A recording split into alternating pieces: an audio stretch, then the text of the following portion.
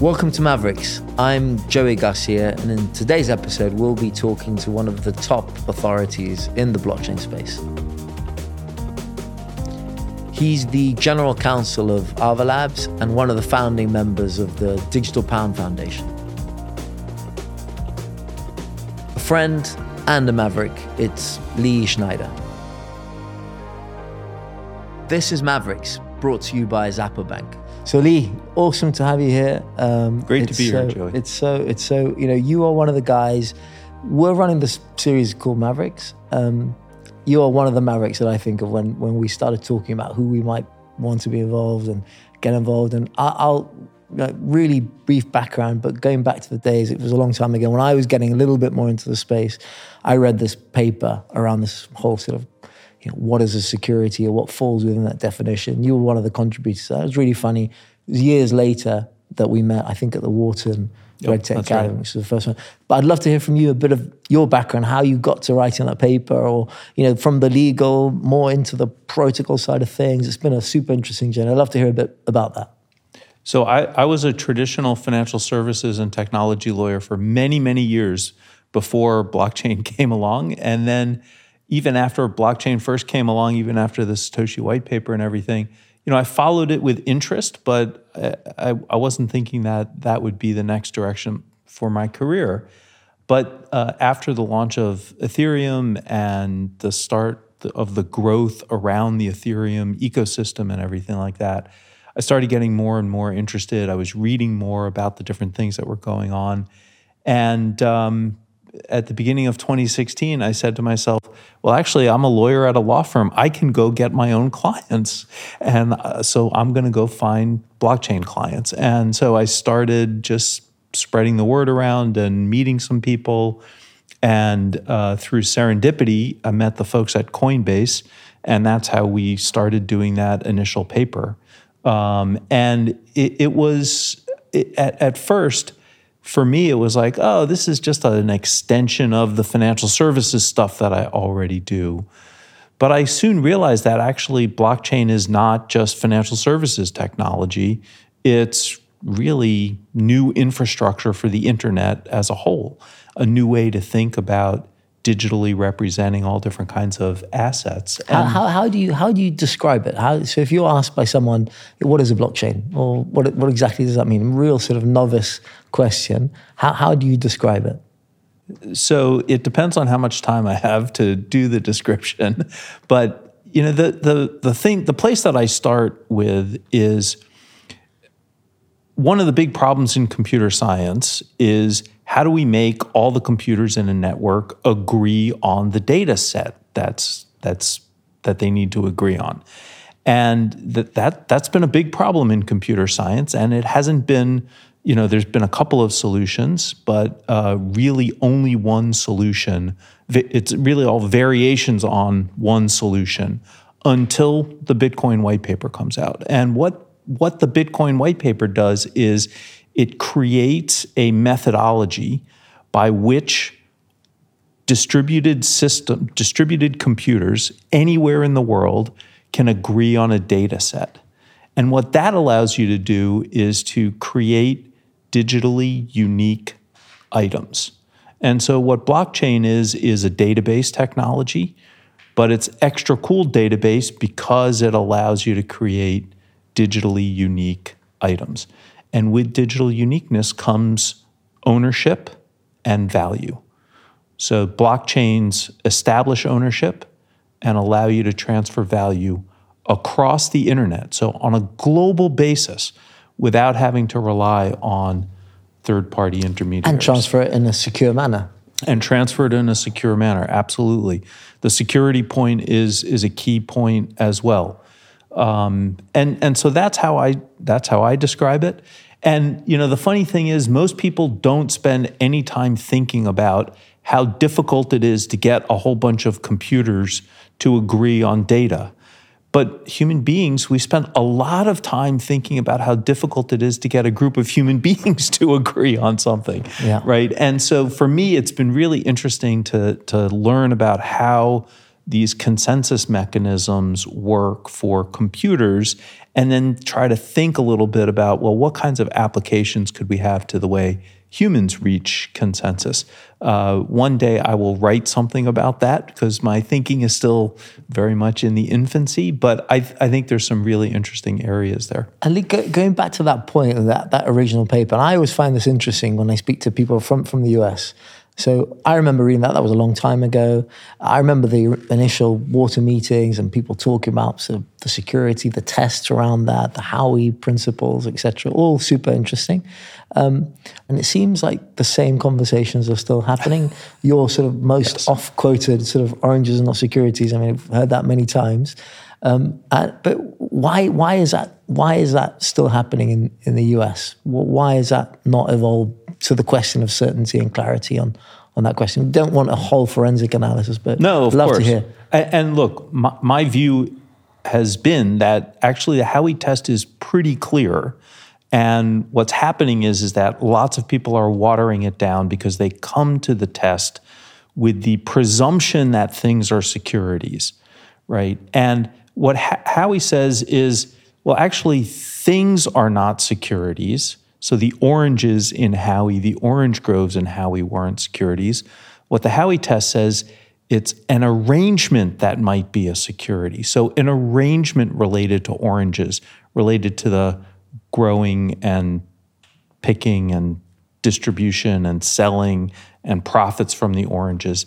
That arrangement could be a security. And here's the test to determine whether or not the arrangement is a security. What happens is so many people come with preconceived notions about the test and about what should be a security. And those preconceived notions tend to be, well, if it's an investment, it's a security. We know that that's not true, but people tend to have that viewpoint. And so that's why the debate continues and continues and continues.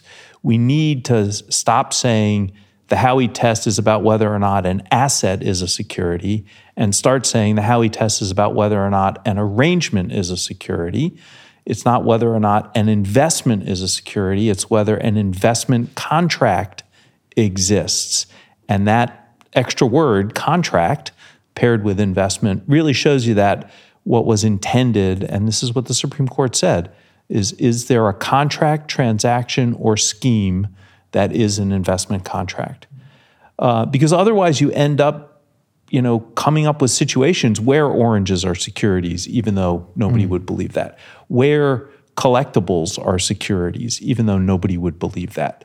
And so we defy our own brains and what we know because we're just busy pushing all crypto assets in one direction. Yeah, and that's the test around the actual asset itself or that principle is one thing. The actual, I'm interested because you were talking about blockchain as a principle or as a concept, and that has loads of other legal implications as well. But where do you think, so you were talking about the internet, we're talking about blockchain, so we'll use a simple sort of eBay example, a secondary market for buying and selling things, let's call it that. Right. And now you introduce this new technology and this sort of trustless-based infrastructure. Now everything is falling within the scope of financial services law. So does the digitization of my eBay items, should that be bringing everything that happens on these platforms within a new scope of law or new scope of financial services regulation? Are things moving in that direction, or are they moving in a different direction? And how do you influence the outputs, or how can you influence policymakers to think in a certain way? It's a difficult question. It is. It's a great question, and it's at the core of a lot of the advocacy work that I do and educational work that I do. And look, you said, like, once I digitize everything on eBay. Well, everything on eBay is already digitized, right? It's just a question of what is the database technology that's used for that digitization. And so if I go to sell a pair of shoes on eBay, let's say I've got a pair of vintage Air Jordans that I've never worn, and I want some sneakerhead to buy them from me, right? I create a digital representation of those shoes with pictures, with a description, with all kinds of other information, right? And that digital representation sits on eBay's servers as opposed to on a blockchain. Now, if we were to take that off of eBay's servers and put it on a blockchain, we would create a token or a crypto asset that represents those sneakers. And so I see no reason why that has anything to do with financial services, right? Sure, there's going to be a payment made to pay for those sneakers, but the sneakers are not a financial instrument. Financial services law is about financial instruments. It's not about the general commercial economy. So is this, and this takes me kind of onto the next most obvious question in that context. So the sneaker example is a really good one. The securities example is another really good one. I mean, are all virtual assets created equal? I mean, at the moment, we're in the sort of universe of, a virtual asset or crypto asset is everything. So all things are crypto assets. It doesn't matter whether you're talking about the sneaker, it doesn't matter whether you're talking about BTC, it doesn't really matter. It's all within one universe. And that seems to be like pretty accepted in the world when people were looking at the FATF definition of a virtual asset and transposing it into law and everything else. They weren't looking at specific classifications. It started to happen a bit maybe now, but I'd love to hear your view on that. And I know we've discussed this before, but I'm super interested in this. Look, I think it's a key concept here. And I'm going to say two things that will sound contradictory, and they are a little bit contradictory. One thing is, look, when law develops, the nature of the asset, that is to say, is it sneakers or securities or Bitcoin, has tended to make a difference about the regulatory structure and the legal structure around how we deal in those things.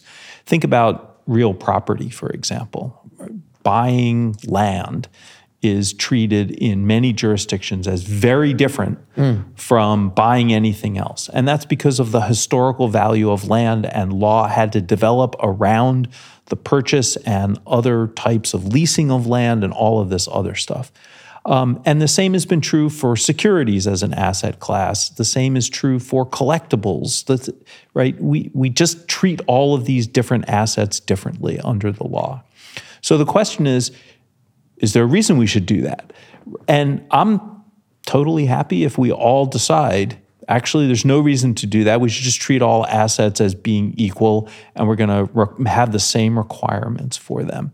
I think that's probably unrealistic because it would involve such a sea change in the law in all jurisdictions that it's not practical. And that's the other thing, isn't it? Where each country can introduce different classification systems. It makes it absolutely, especially in a global network. I mean, these things operate on global scales. So that's right. And your crypto asset in Gibraltar is the same as your crypto asset in the U.S. is the same as your crypto asset in any other country.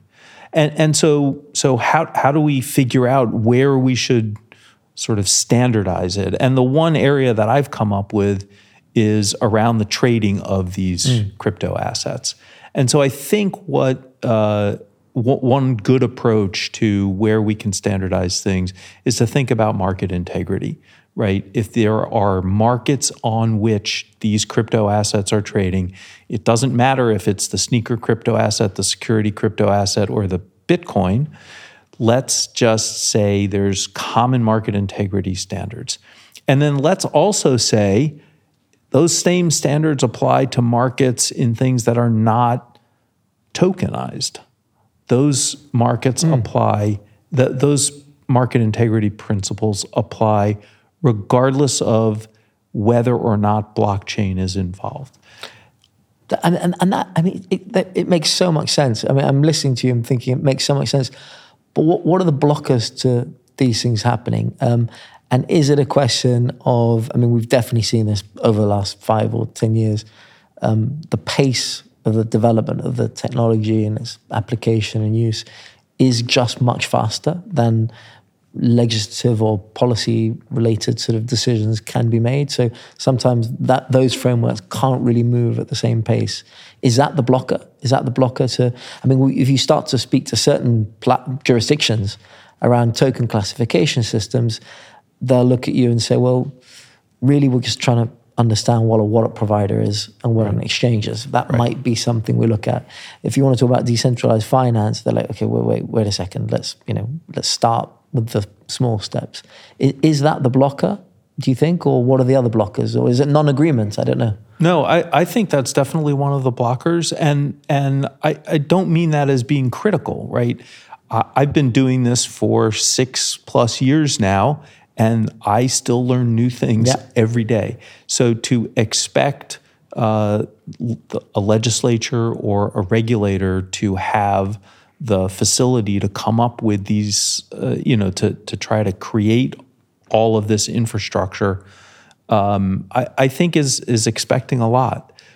So I do think that that's one of the blockers, and that's why I think education is critical, having resources for people to go so they can really understand the basics, and spending a lot of time talking about the same basic concepts over and over again until it becomes ingrained for people the way it's ingrained for you and I. I think that's super important. The other thing that I think goes on is, as I said before, people come to this with their own preconceived notions about how things work, and blockchain tends to blow up some of those preconceived notions. I had one notion of value before I really delved into blockchain. I now have another notion of value about blockchain. I have this constant running debate with my younger daughter. She says, "Daddy, ketchup is more valuable than Bitcoin." And I say, well, that's not what the market says, but explain to me why that's true. And she says, well, I know what I can use ketchup for. I have no idea what I can use Bitcoin for. And so it's coming up with those sense of, how do you value these things? Why are these things valuable? It's really changed the way that I look at value of different things in the world, of different things that people create. And so when you come at something with very preconceived notions, like your love of ketchup, sometimes that colors the answers that you give. It colors your thinking. And so that's why, again, I think the educational stuff is so important. Having just simple themes that people can understand are so important. Completely agreed. But do you think that has happened a bit over the last 5 years? I mean, I definitely think that a conversation with high-level authorities 5 years ago was dramatically different to what it is today. Definitely. And with younger people, I think, to an extent. But I don't know. I think there's still a gap at a younger age group level where they think of these markets more. They do think of them as more sort of speculative environments, or they don't really understand sort of functional application of that kind of technology. And that's a learning process as well. But we have come a long way, right? I think over the last... I definitely agree with that. And look, it's getting reflected in some of the legislation and regulation that we're seeing. MiCA is a good example of that.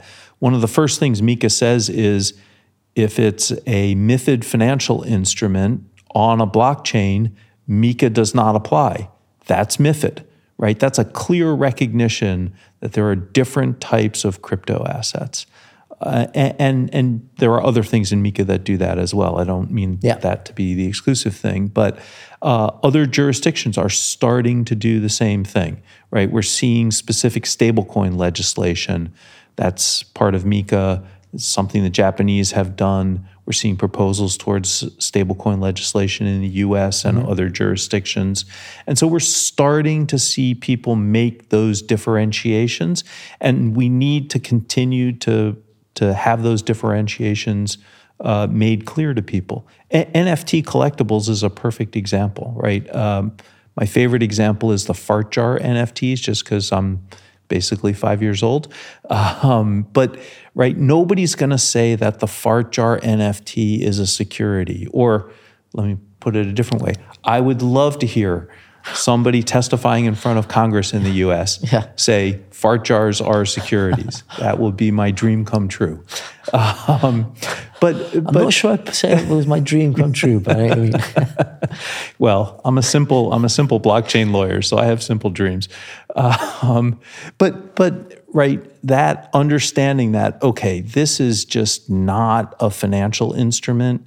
It's a collectible in the same way that, for me growing up, baseball cards were a collectible. I don't know if you guys had football cards when you were growing up, but right, those are collectibles. And whether they're in physical form or digital form, it doesn't make that much of a difference. It's just a collectible. So really showing people with funny examples like fart jars helps them really contextualize what's going on, I think.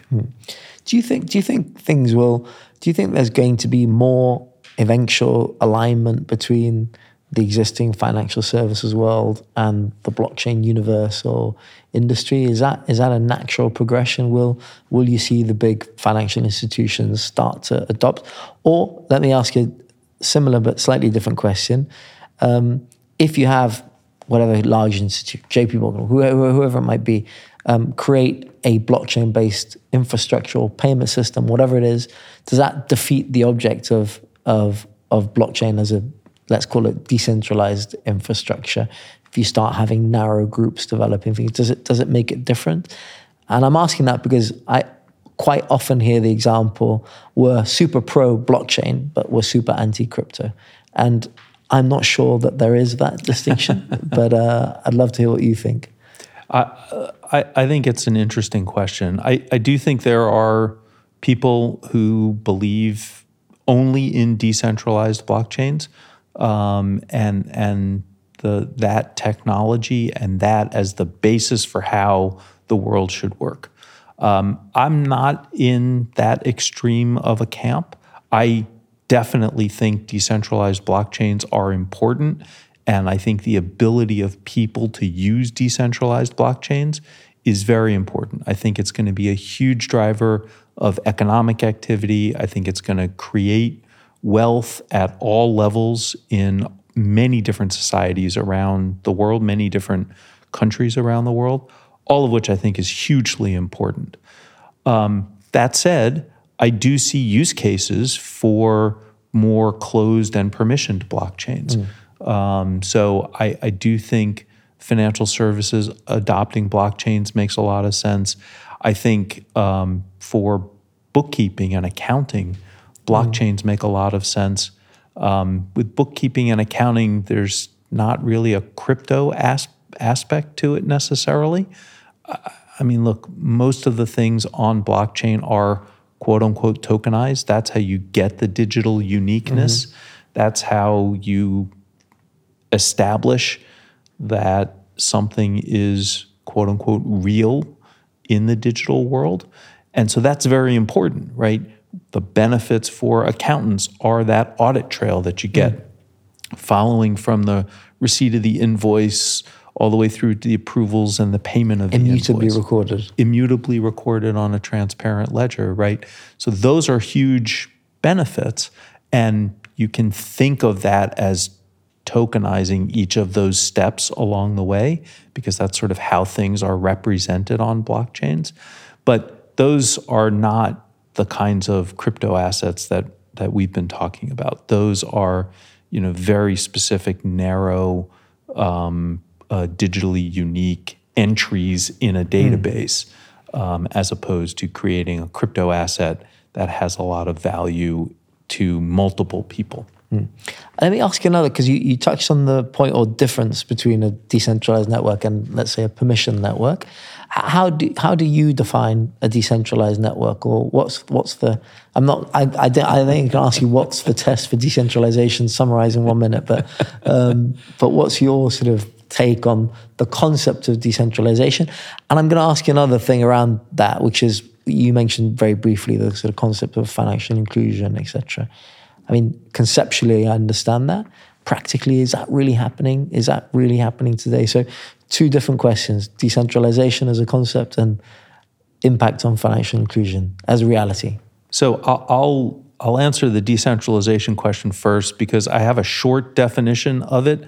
I don't pretend that it's the only definition that people can use, but I like to think of the hallmarks of decentralization as being no single point of failure, no single source of truth, and no single authority that has either the ability or the obligation to change data or change programming.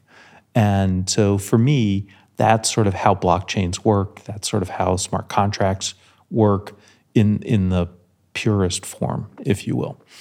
You don't have to have decentralization.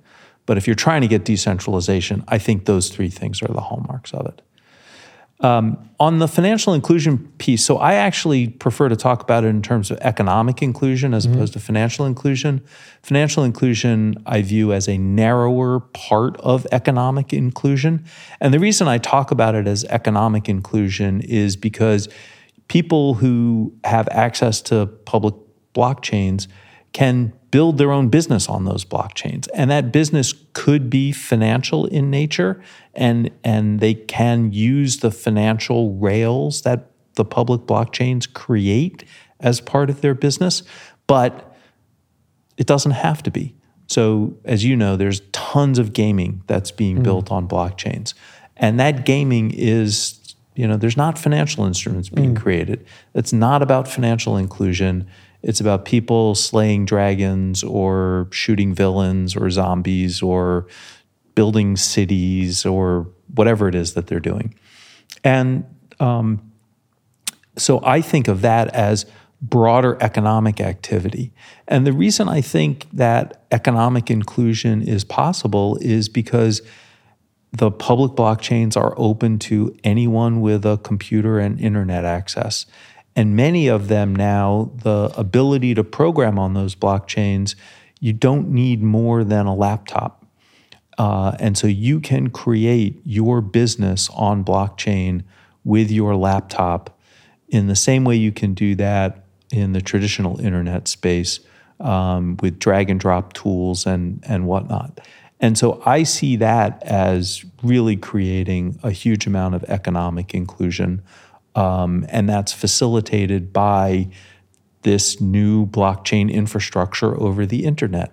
Because at the bottom, it allows you to get paid for what you're doing through crypto assets, but you can do much more than just have payment crypto assets. Mm-hmm. And what's a question like maybe a little more specific for you? Because you talk about blockchain, we're making a difference. Let's just say internet and blockchain, but what's blockchain? So that's a whole other. I'd love to hear a little bit about Ava Labs, et cetera, obviously as well. But that's based on sort of the concept, not based on, but decentralized finance or applications, et cetera. I know you've been involved in enterprise blockchain development as well. My question is that going to be the blockchain, or are there going to be many blockchains, or is there going to be more of a focus on interoperability between those blockchains, or will there be one blockchain to rule them all in 5 years' time? Or I don't know. There's one internet language to rule them all, the language of whatever it is, TCP/IP. Right. Is that something? Is it competitive at the moment? Is it sort of collaborative? Just curious on your sort of take on all of that stuff. Yeah. So I don't see that there's going to be one blockchain to rule them all. I think different blockchains fill different niches, and people will use them for different things. When I look at Avalanche, the blockchain that Ava Labs works on, that's designed a particular way to be compatible with Ethereum and be an EVM, Ethereum virtual machine. But it's also designed to be able to create what we call subnets, which are separate blockchains that are customizable. So we have a bunch of gaming subnets right now. Gaming is very rules intensive, and when they can customize the blockchain to with their own rule set, it allows them a lot greater flexibility on what they want to build and how they want to build it. Most other public blockchains don't have that capability of having of being able to build your own blockchain, so to speak, and so they have different uses and different use cases associated with them.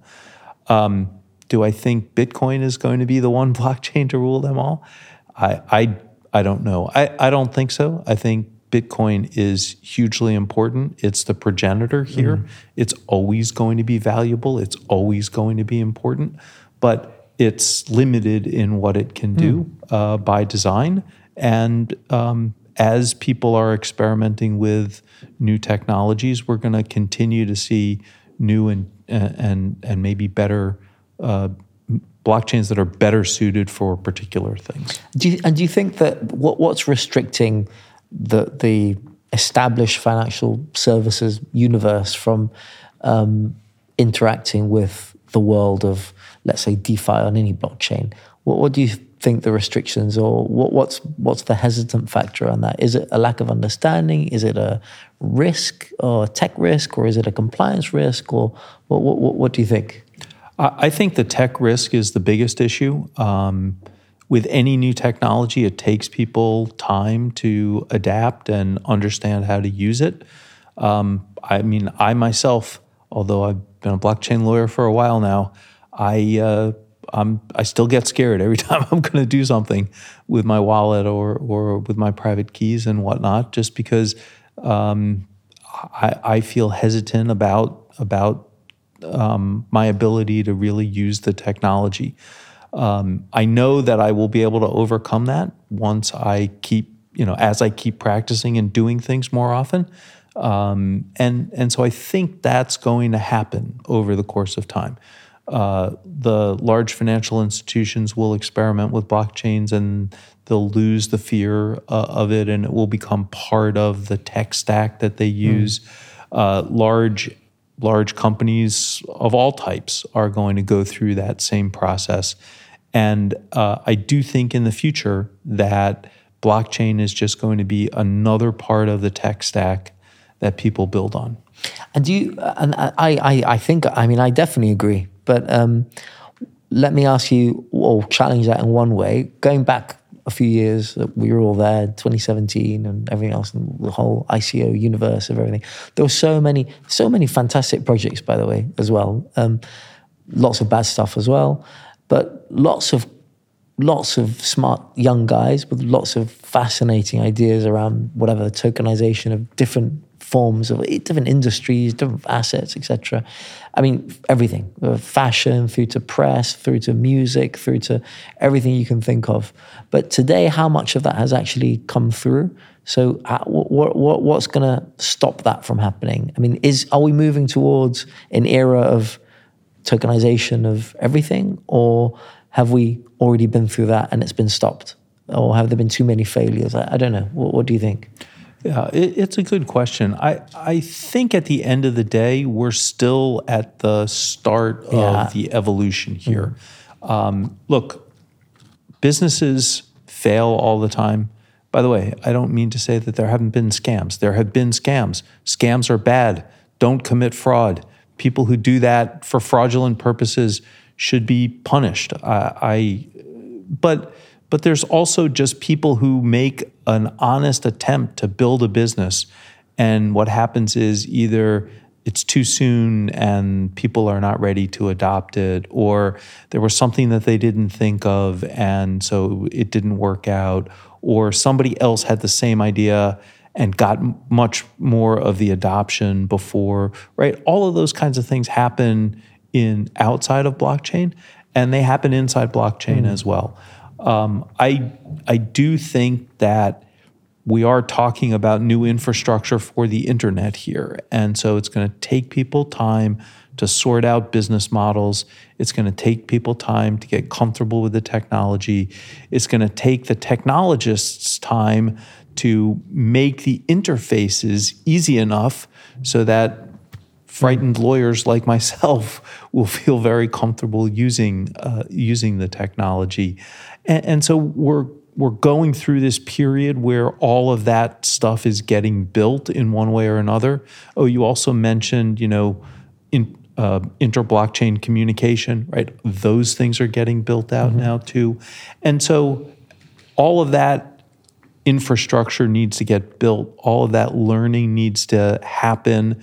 And a lot of experimentation is going to continue to happen. So for my money, I think we're still in early innings, to use some baseball speak. We've got a long way to go, and what's going to keep pushing it is the creativity of the people that we meet in this industry.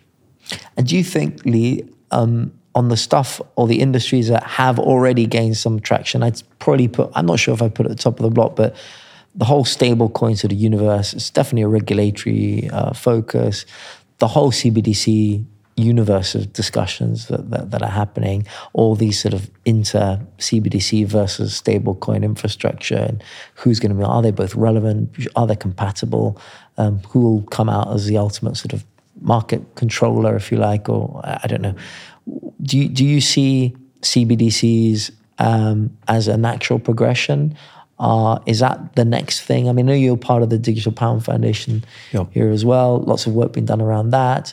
Do you see that gaining traction? There were discussions in the UK, I think back in 2015 or something, around the digital pound, but is that going to take another 10 years? What do you think? What do you see developing and emerging there? I think it's a great question, and I wish I had a crystal ball to see what that future looks like.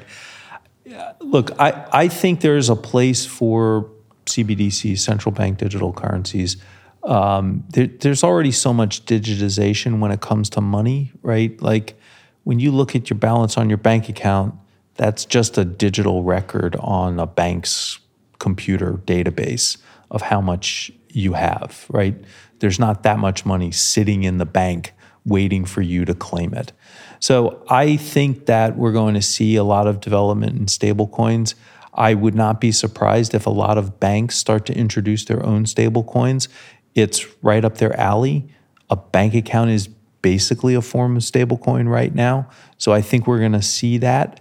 And the real question in my mind is, if that takes off, will there even be a need for CBDCs? Because banks create most of the money anyway through fractional reserve bank lending and all the other stuff that they do. So I'm really interested to see what the answer is going to be there. I do believe we will see CBDCs. I'm not sure what format they're going to take. And one possibility in the future is that we see a lot of stablecoin development that obviates the need for CBDCs. That said, I think the work that groups like the Digital Pound Foundation do is super important, because it's really designed to educate not just policymakers, but everyone about what this future might look like, whether it's a true CBDC from the Bank of England or a CBDC that's really a stable coin issued by lots of different banks. Is the argument for, or one of the arguments for CBDCs, the efficiency of the technology? I mean, if you look at, like you said, my bank account, I can effectively use it like a digital form of currency, or pounds or USD or whatever it is. But when I want to start making cross-border related transactions, especially if it's QBP to USD or Euro to XYZ, it can be like based on like really inefficient systems and expensive systems as well, actually. Is that a question of those infrastructures not really having developed and now being overtaken by an application of new technology in a more efficient way? So is it a question of time more than anything else, do you think? I do.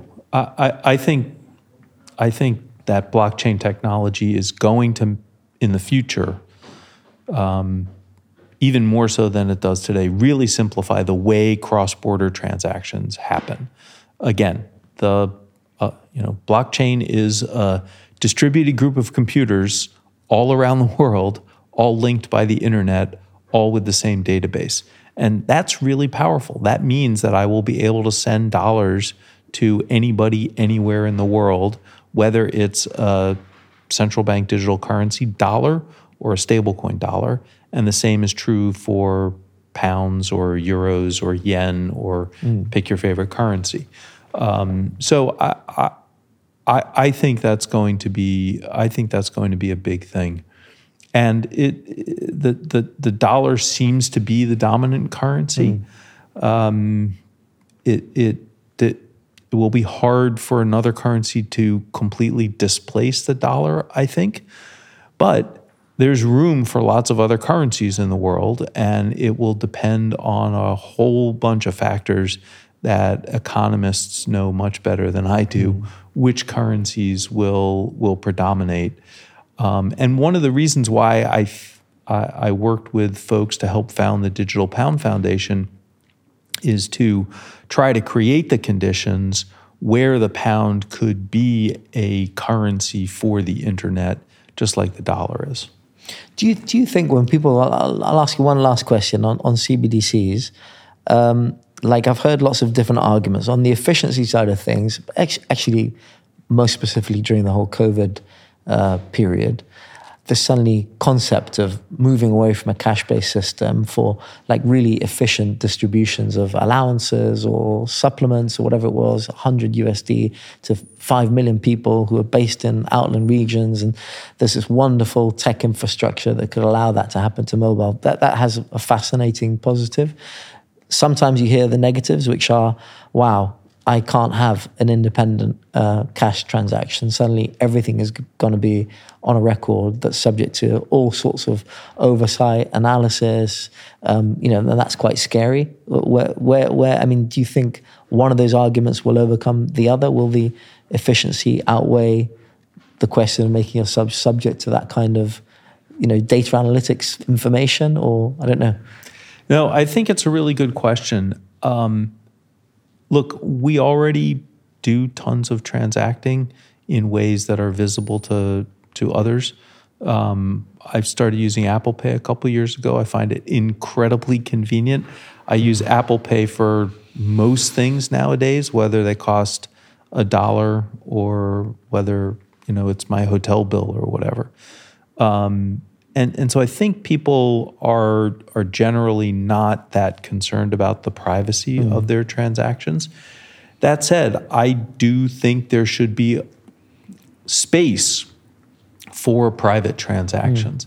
And how that gets sorted out, I don't know the answer yet, right? If I use my wallet to send some Bitcoin to you in your wallet, that is a semi-private transaction because most of the rest of the world does not know your wallet address or my wallet address. And so we can do it in a pretty private way, even though it's on the public blockchain.